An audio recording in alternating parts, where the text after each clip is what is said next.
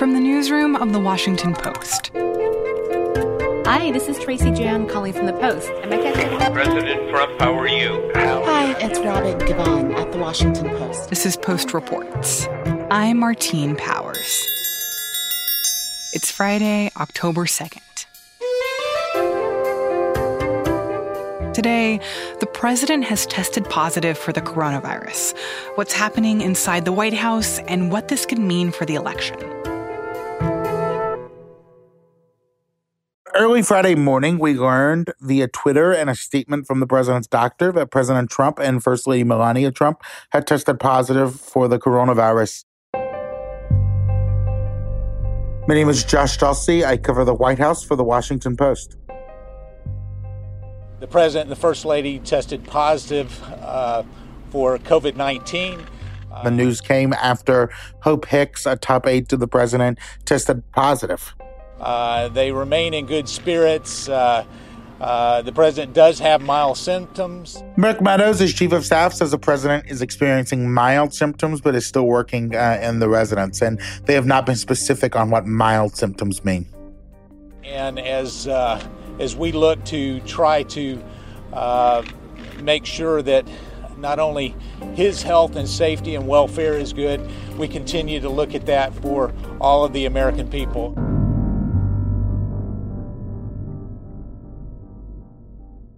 And so what is happening to the president right now? The president is quarantining, according to his doctor and the residents. His travel, he was expected to do a number of campaign rallies. He's been doing big, boisterous events with thousands of people without masks in recent days. We have about a month before the election. Those have been scuttled for the foreseeable future. He's supposed to go to Florida today. He's not going there. Aides say that he is in the White House residence making calls and doing work remotely. And do we know where the president got this from and if there is an effort to do contact tracing in the White House right now? There is an effort to do contact tracing in the White House. Dozens of people have been contacted already. People are getting tested. Chris Christie, who's one of the president's friends, led his debate prep, is being tested. Rudy Giuliani says he's getting tested. A lot of the aides and campaign officials are being tested this morning. And a number of folks who were with the president last night, he was at Bedminster at his golf club on Thursday night doing a fundraiser. They're going to be tested. But it's difficult to know exactly where we got it. So far, two close associates of his, Hope Hicks and then Ronna McDaniel, the chairwoman of the RNC, both say they've tested positive, along with the first lady. And all three of those officials, obviously, are in contact with various people in their orbits and universes. So how the coronavirus came to the president and to the first lady, we don't precisely know yet. This morning, the Biden campaign announced that both Joe Biden and his wife have tested negative for coronavirus. But is there still a concern that he might have been exposed at the debate on Tuesday night? Well, it's hard to know. The two podiums or the two lecterns were more than 10 feet apart, according to debate organizers, and they say the men did not have any sort of contact backstage. So according to, the Cleveland Clinic, which led the big debate in Cleveland, they followed all protocols and, the men were not close to each other. That said, both Joe Biden and the president and the family members were all in rooms. Many people in the Trump orbit were not wearing masks. Whether Joe Biden is at risk, we don't know. But we do know he was fairly far apart from the president and did not have any sustained close contact.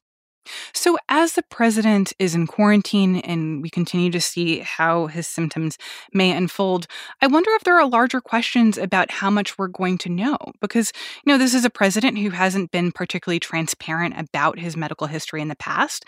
And especially as we're trying to get a sense of what his symptoms actually are and how he's experiencing them, is there a concern that we might not actually know, that there might not be honesty and transparency about what's going on? Well, sure. The White House Correspondents Association, which a Post is obviously a member of, has repeatedly asked the White House in the last 24 hours, I'm told, to be transparent and to give us updates on the president's health and to tell us how things are going, and that the country deserves to know. Whether they'll do that or not, it's a little unclear. In the past, they've been very reticent to discuss the president's health. The president has been secretive about a whole litany of things that are personal to him. And whether we will get accurate information from the White House remains to be seen. I think myself and my colleagues will be digging around and asking lots of people who are in contact with the president how he's doing and what's going on. But there's no precise way to really know.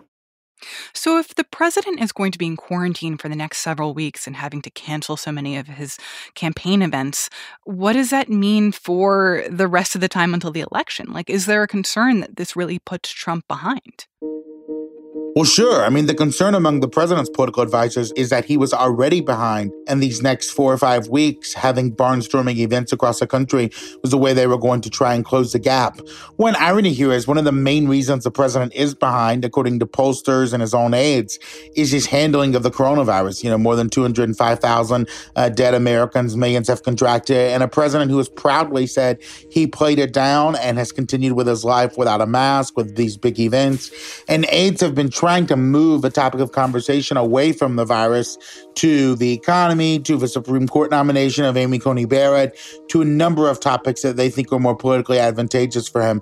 But this brings it back roaring front and center for the foreseeable future, where, the president himself now has this virus that his administration has been criticized for the way they've responded to it.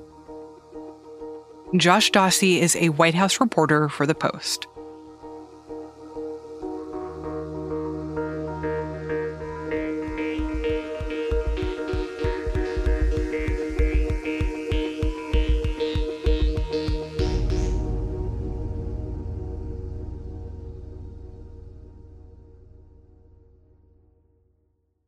This podcast is sponsored by Monarch Money. Are you saving to reach your financial goals? Reaching those goals isn't just about getting more money, but by managing what you have. And the best way to manage your money? Monarch Money. Monarch Money is a new kind of finance app that's intuitive, powerful, ad-free, and takes the headaches out of budgeting.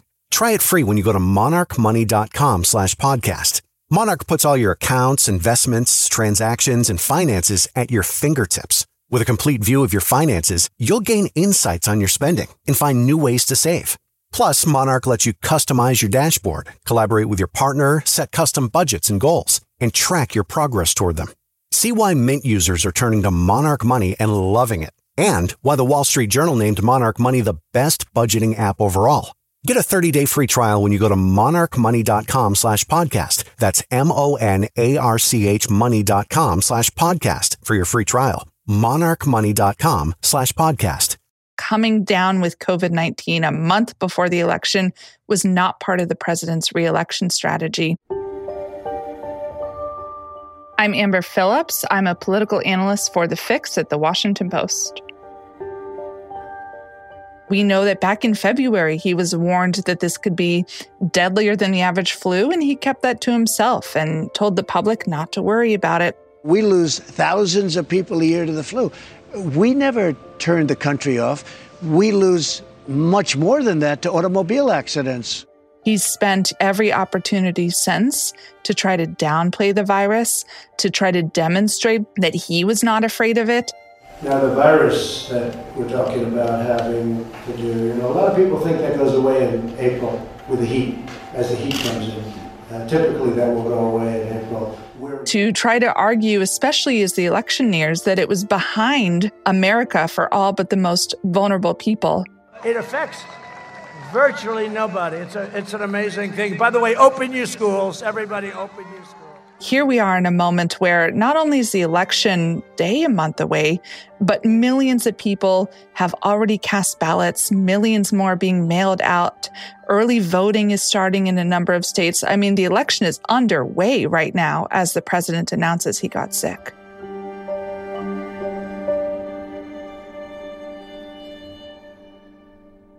Do we have any sense yet of whether he'll be able to do any campaign events, if he's going to try to campaign from quarantine, or if this is affecting his ability to fundraise in these last few weeks?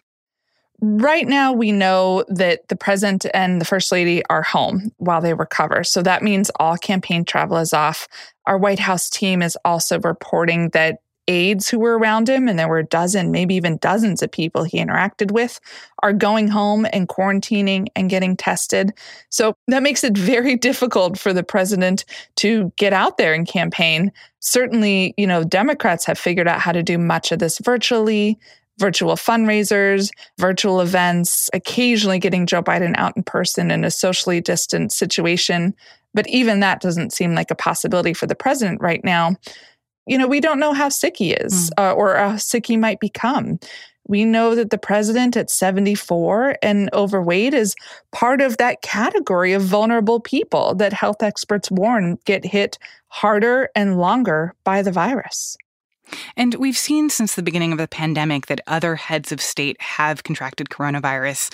I'm thinking of Boris Johnson from the UK or President Jair Bolsonaro of Brazil. But as you pointed out, President Trump is older than both of them, and that he has a much higher risk of not faring well from this.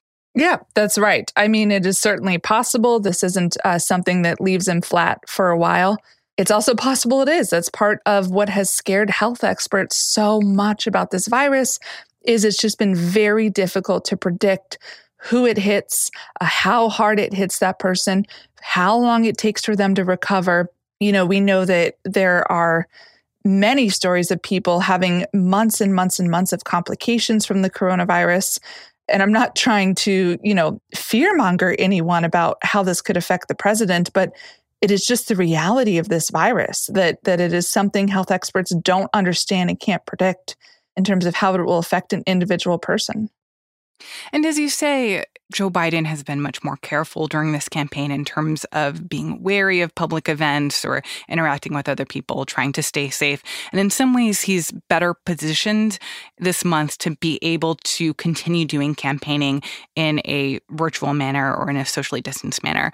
And I wonder if there's a world in which this could be good for President Trump. The president and his wife being sick with COVID feels like that's going to suck a lot of oxygen out of the campaign for the next several weeks, that all eyes will be on Trump and how he's doing, that it might be more difficult for Joe Biden to get those headlines and get attention. And so is there a world in which this is really bad for Biden?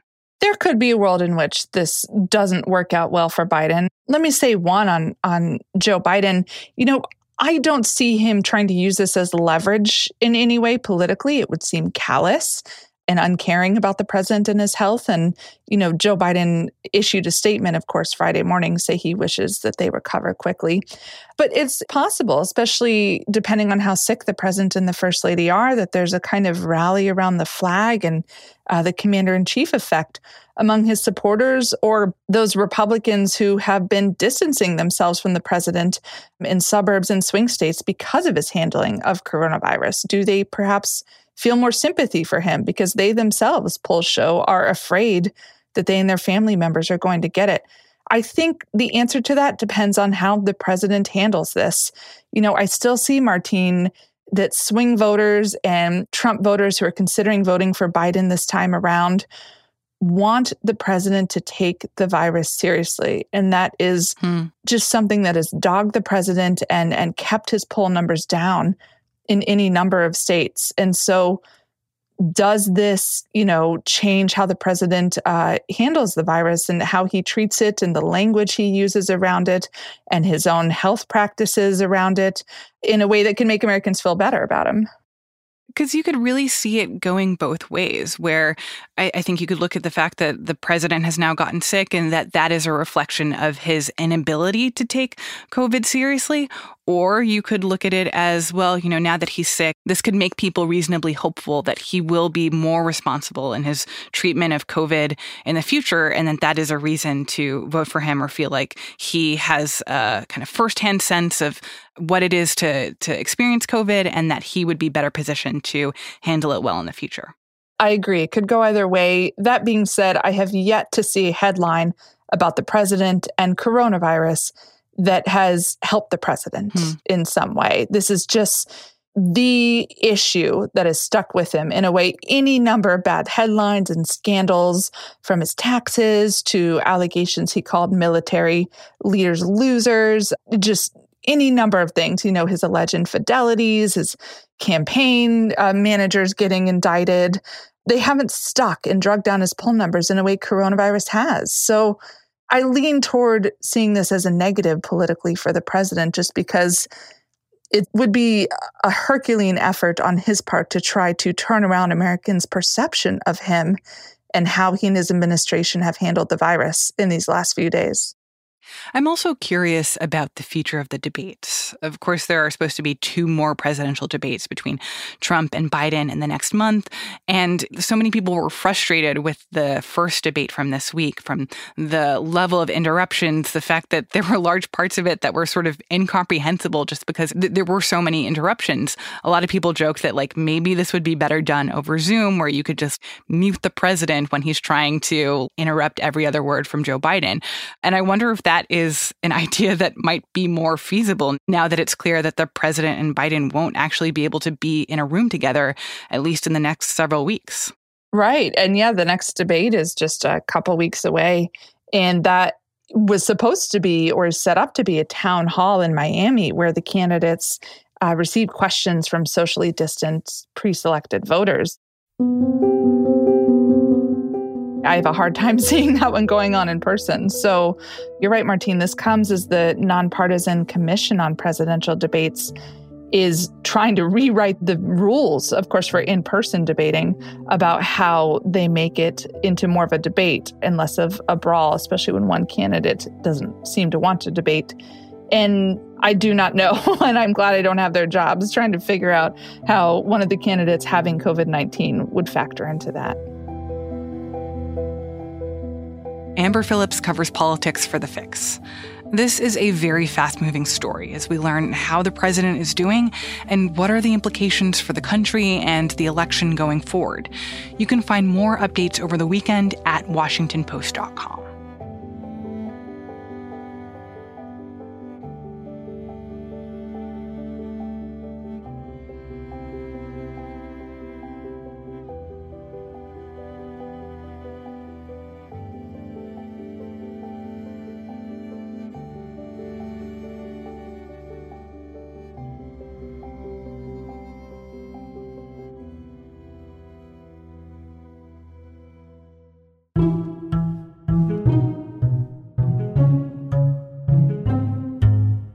That's it for Post Reports.